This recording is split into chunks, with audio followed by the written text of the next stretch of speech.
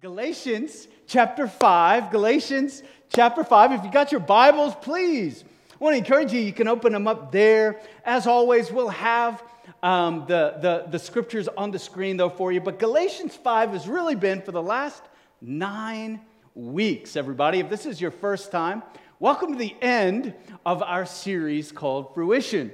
We've been looking at the 9 fruit of the Holy Spirit. Another way of framing it is the 9 characteristics of those who are following Jesus and walking with the Holy Spirit. Not just people who, if you will, claim Christianity, but those who are doing and have done the deep work that God does in each one of us, transforming us into His likeness.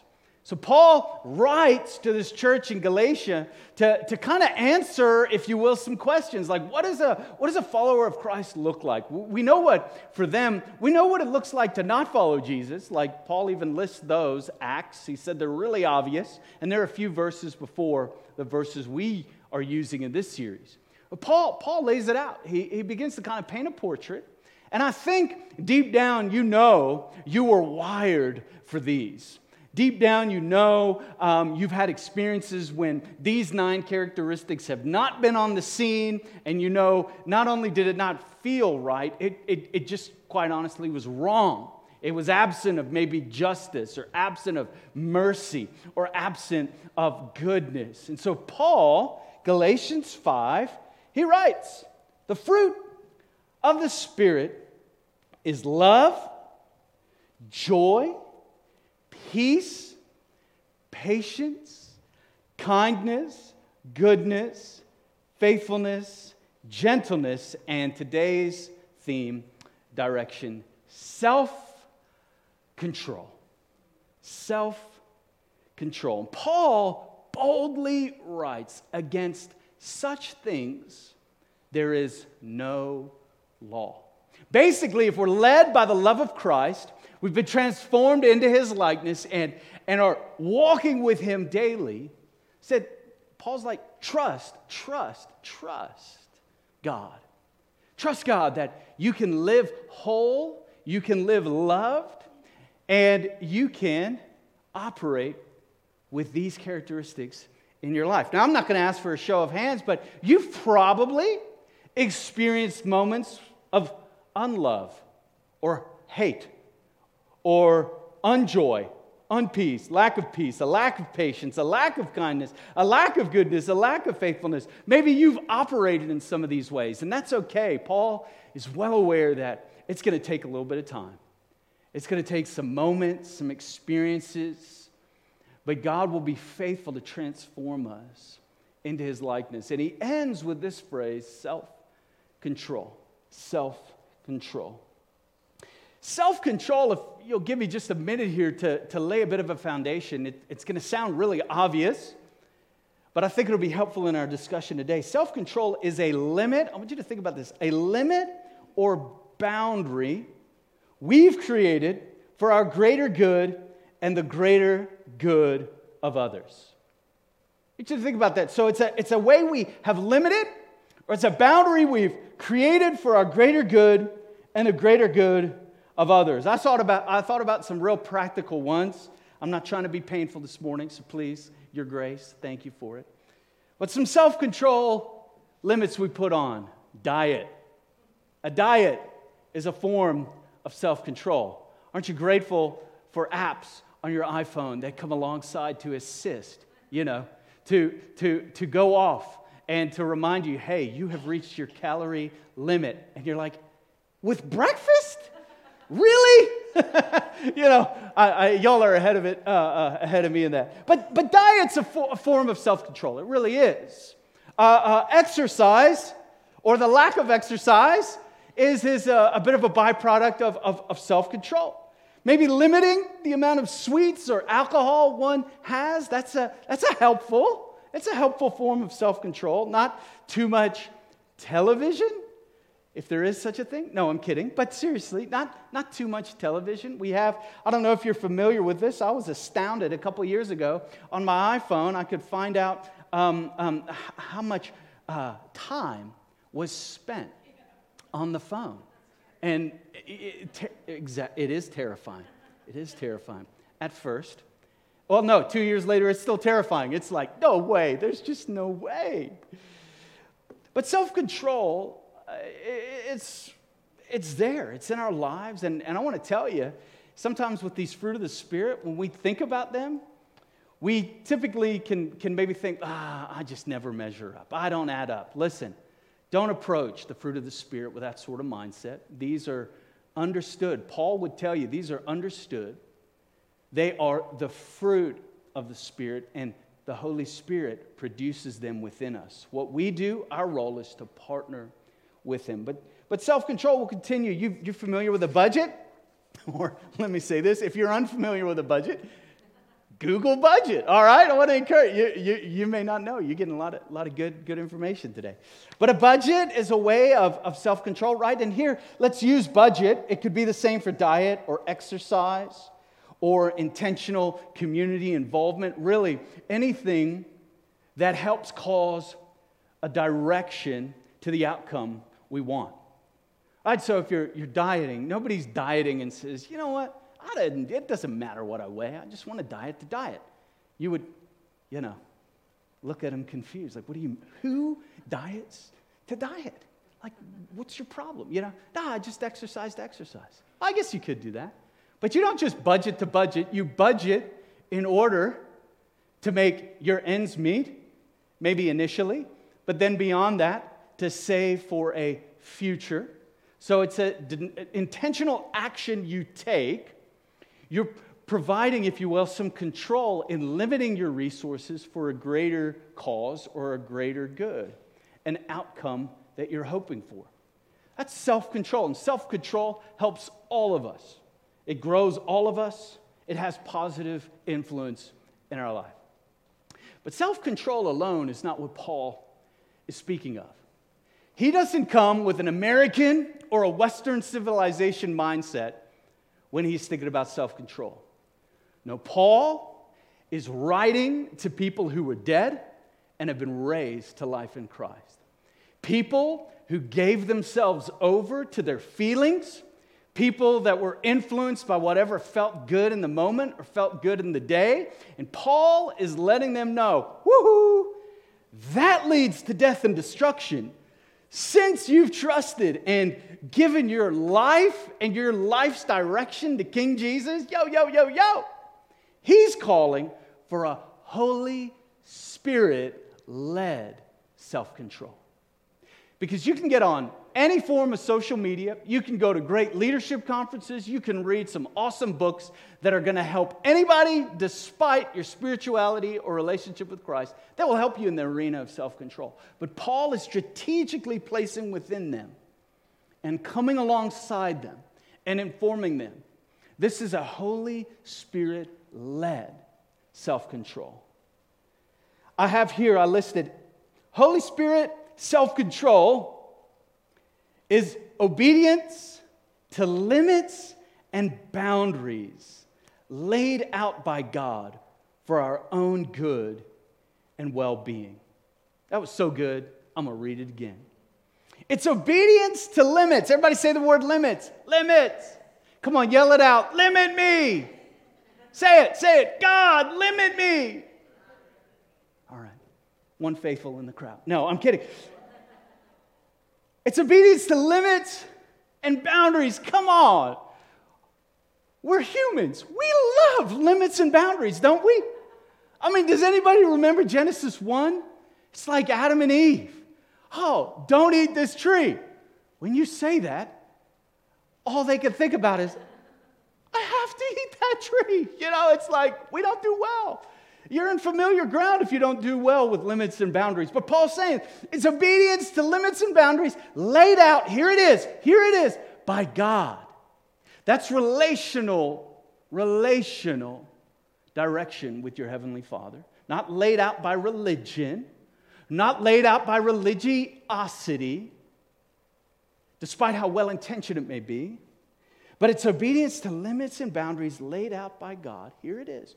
For our own good and well-being, as well as the good and well-being of others and ultimately for his glory. That's the self-control that Paul is inviting us into. That's what he's calling us forward to. Not in our own strength, but through relationship with the Lord. Through that daily, let me say that daily yielding, that daily submitting can be a moment right after you've hit snooze on your alarm. Just, I guess I'm getting up now. It can be right there in that moment. Lord, I give you my day. Father, help my heart to submit and surrender to your word, to your ways. Something simple. You don't have to spend 6 hours, though that's a blessing. It can be 60 seconds, 1 minute, just Lord, a yielding.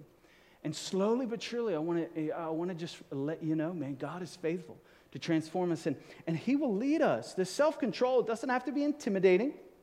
We don't have to keep it at a distance, but we can step into it. Step into it in our relationship with God. I think of it as guardrails. You familiar? Some of you, maybe some of us, are more grateful with guardrails on the road than others. But guardrails along the road of life is one image that could be helpful. Self-control, Spirit-influenced self-control, it keeps us on God's way for living. And it really requires humility. I'm thinking about this. I believe it or not, I actually think about my sermons, and I'm thinking about this, but it really requires humility. You know what a humble heart before the Lord would say? It says yes to God's way of doing things. It's not perfect, but it's humble. Pride is the opposite. Amen? Pride is, I know better. We've all done it. We all still wrestle with this. Pride is, I know better. God, I see your ways in your word. I maybe sense your ways, God. I hear your nudges, but nah, not so much. Paul, would you X, Y, Z? Not so much, right? If we're not careful, our pride leads us to believe we know better. Familiar with the ways of culture, the climate our culture is in right now, it's pride heavy. It's pride heavy, and I don't say that. I'm asking the Lord to redeem our culture, but in many aspects, it's put pride. It's I know what's best for me. And if you've ever looked at the Bible narrative, or don't even look at the Bible narrative. Just look at world history. It is that humans have a tendency not to know what is best for them. Despite the title before their name. A lot of times, they don't know. It's pride. And God calls us into humility. And so self-control, really, it's an invitation. Hey, will you walk the humble way? Can you follow these guardrails that God has set up? And this is not new. God has done this with his people from the very beginning. It started simple, but it had to get a little more defined because us human beings are complicated beings. At first, Genesis 1, don't eat this tree. You sure? Looks pretty tasty. We're deceived. We're deceived. And so some of the lines get drawn a little more complex as the scriptures continue. But it's nothing new. There's here I have this, God's gracious gifts of limits and boundaries. Can we bring that up? That slide, God's gracious gifts of limits and boundaries. There are 4 of them here as you look in your Bible, as you can see this perspective.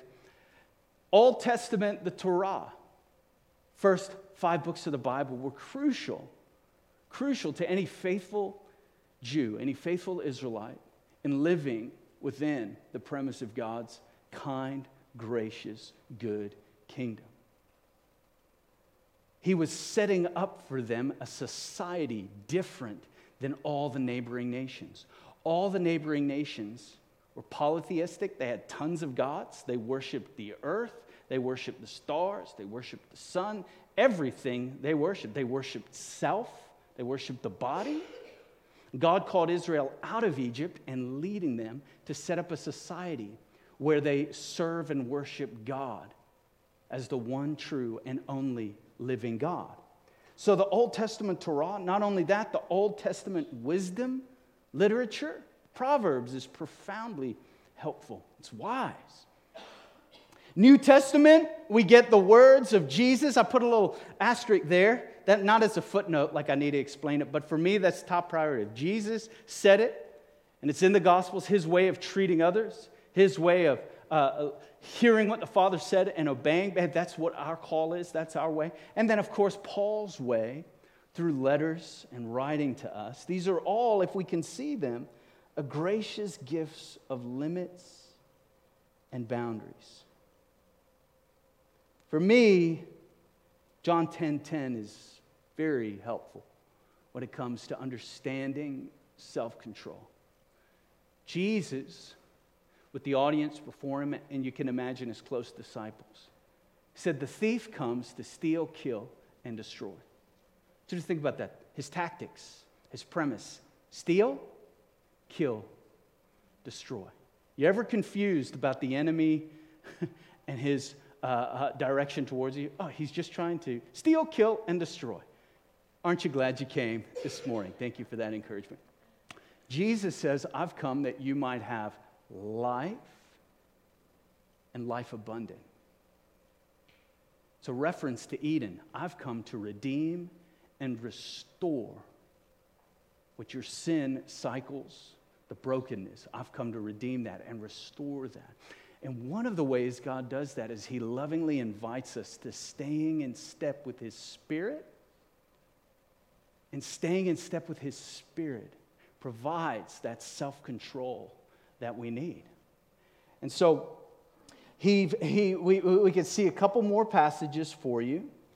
And this is how it's laid out. Deuteronomy 30, 19 through 20. This is Moses at the end of his days. Israel's about to step into the promised land. And he writes this. He says, this day I call the heavens and the earth as witnesses against you, that I've set before you life and death, blessings and curses. Now choose life, so that you and your children may live, and that you may love the Lord your God, obey him, and hold fast to him. For he is your life, and he will prolong your life in the land that the Lord swore to give to your fathers, to Abraham, Isaac, and Jacob. Choose life. 1 Corinthians, Paul's writing to a church that's very, very similar in ways to the churches, not just, big church globally, the Corinthian church. And Paul writes, he says, do you not know that your bodies are temples of the Holy Spirit who is in you, whom you've received from God? You are not your own. Love that thought. You are not your own. And Jesus invites us into eternal life here now. One good way we can understand that is his limits and boundaries are a blessing. Now, as a teenager, I wasn't so sure, right? I wasn't always quite sure that God had my best interests in mind, because it sure didn't feel that way when my flesh and desires were wanting or desiring other things. But with a little bit of hindsight, a little bit of that 20/20 vision that we call, right? Hindsight is always 20/20. I've recognized that God's word, even the very 10 commandments themselves, and the truth of Scripture and the hope of Scripture, it's not to confine us. It's not to confine us. It's to lead us into the abundant life that Christ has given us. Really has. It's to lead us to treat one another in such a way. You see, self-control isn't just only about the self. Self-control has a direct influence on the lives of those closest to us, the lives of the mission field we step into throughout the week. Have you thought about that? That one of the lies and the tactics of the evil one is that your sin cycle is just influencing you. Nothing could be farther from the truth. A sin cycle, unchecked, unrepented, unconfessed before the Lord, leads to death and destruction.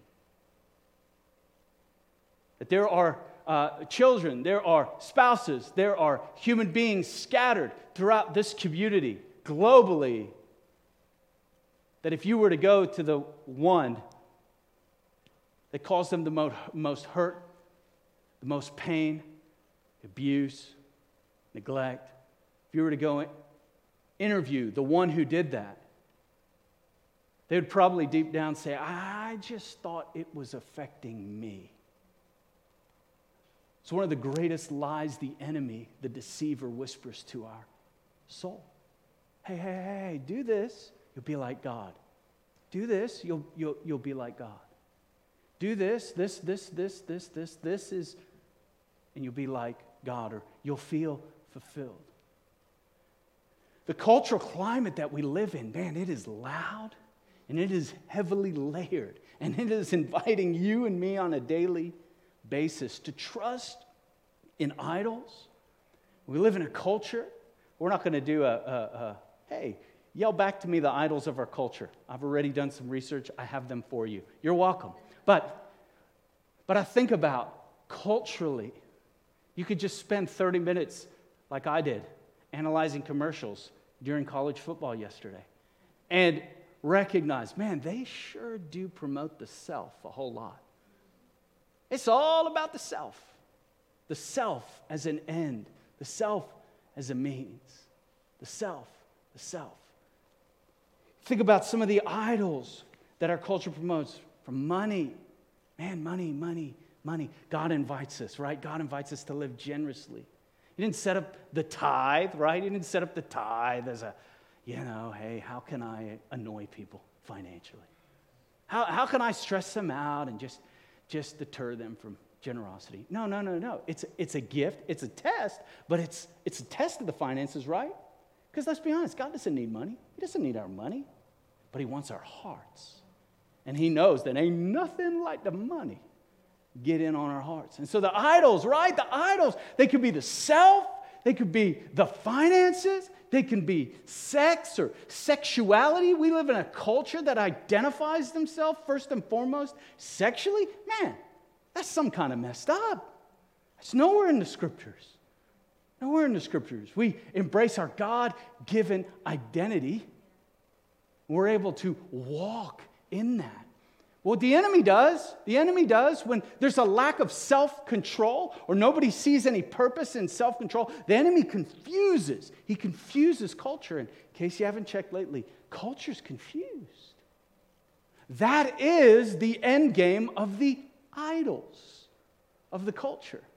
And so he sets us up. Think about this. He sets you and me up as a witness to the goodness of God, to the kindness of God, to the peace of God, to the patience of God, to the gentleness of God.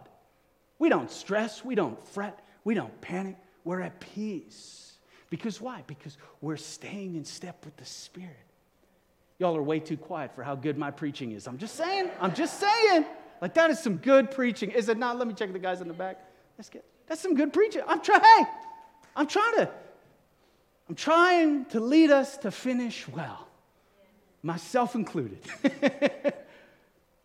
Because, not everybody finishes well.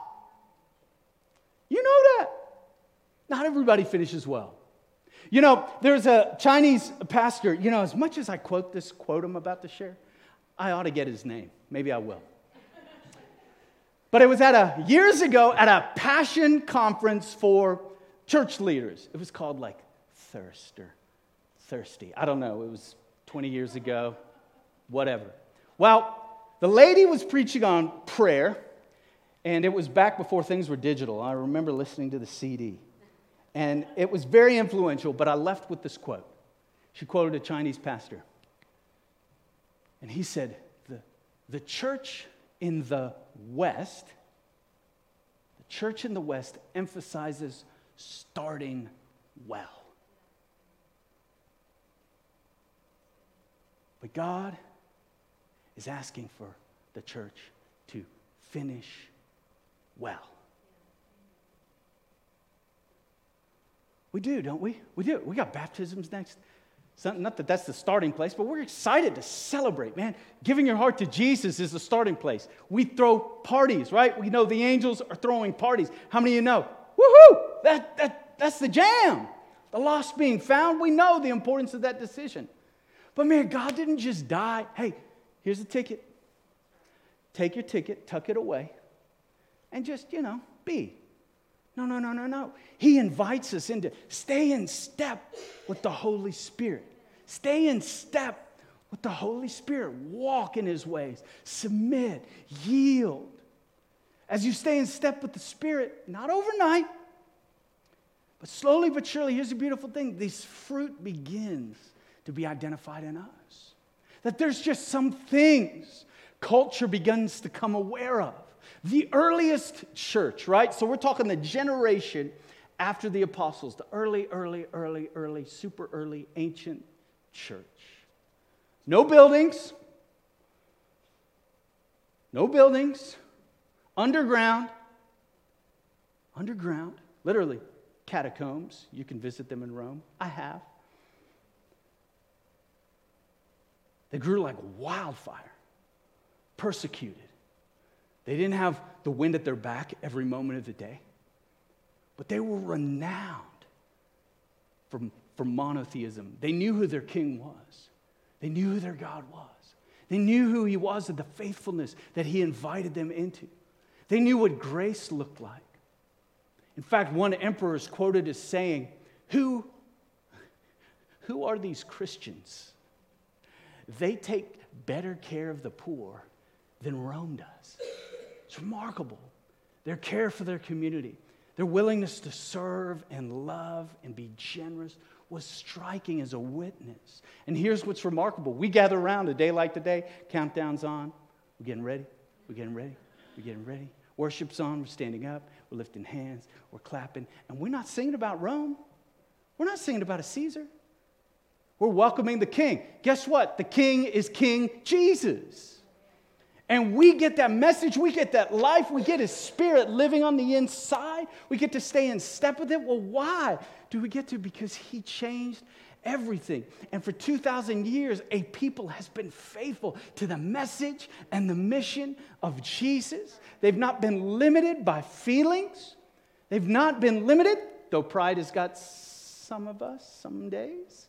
It hasn't always got us because we humble ourselves before the Lord. We repent, we confess, we pivot, and here's what's the beautiful thing is, over time, that witness is carried forth from generation to generation to generation to generation. It's a beautiful, the mission of God in and over our lives. I can tell the way some of y'all are looking at me, you want one more scripture. Okay. I see your faces. I've got one more passage. This time, I've talked enough about Paul. It's time to talk about Peter, just briefly here. 2 Peter 1, 5 through 9. It's got a little nuance like the fruit of the Spirit.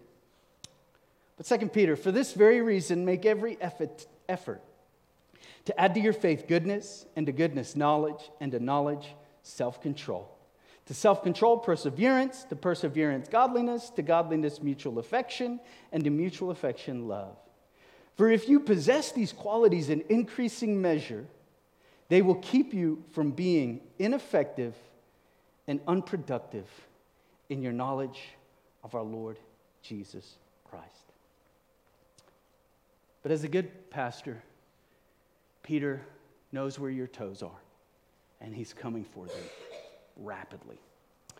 But whoever does not have them is nearsighted and blind. Thanks, Peter. Forgetting that they have been cleansed from their past sins. Not that we need these definitions, but nearsighted, seeing distinctly at a short distance only. Nearsighted. Blind, simply unable to see. 2 Corinthians 4:4. The God of this age has blinded the minds of unbelievers so they cannot see the light of the gospel that displays the glory of Christ, who is the image of God. Self-control was a cry of Peter's heart. First and Second Peter are distinctly written to persecuted churches on the outer rim of the kingdom of Rome.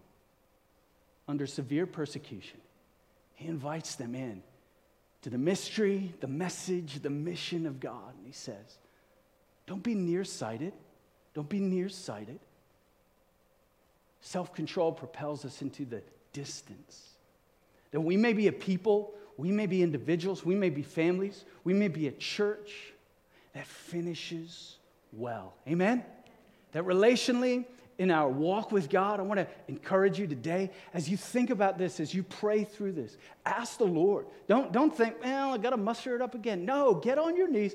Lord, help me with self-control. My desires, my passions, the commercials, all of the voices of culture are not really setting me up. So Lord, help me in this arena of life. Amen?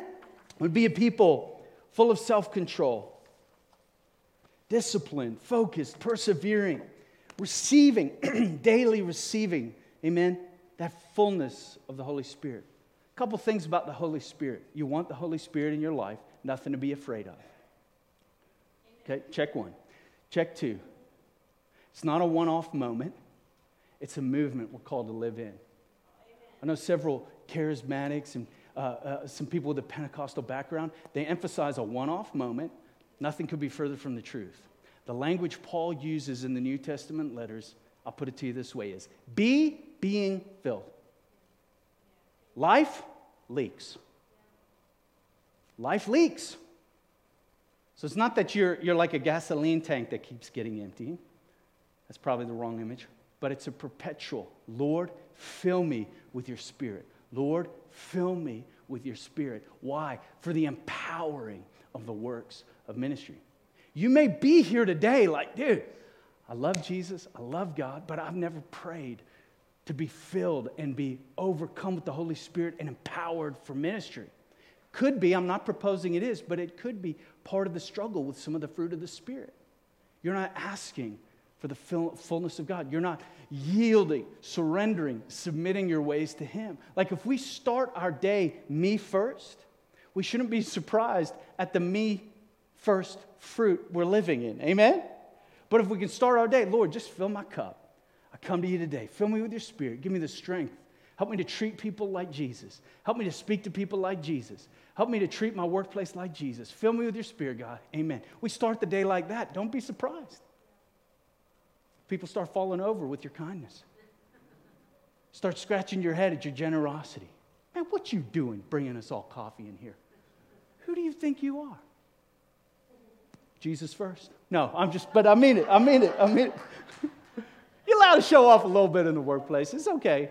Be that Christian, just don't be that Christian every day, okay? You know what I mean? Yeah. All right. We're landing. We're ending. We're praying.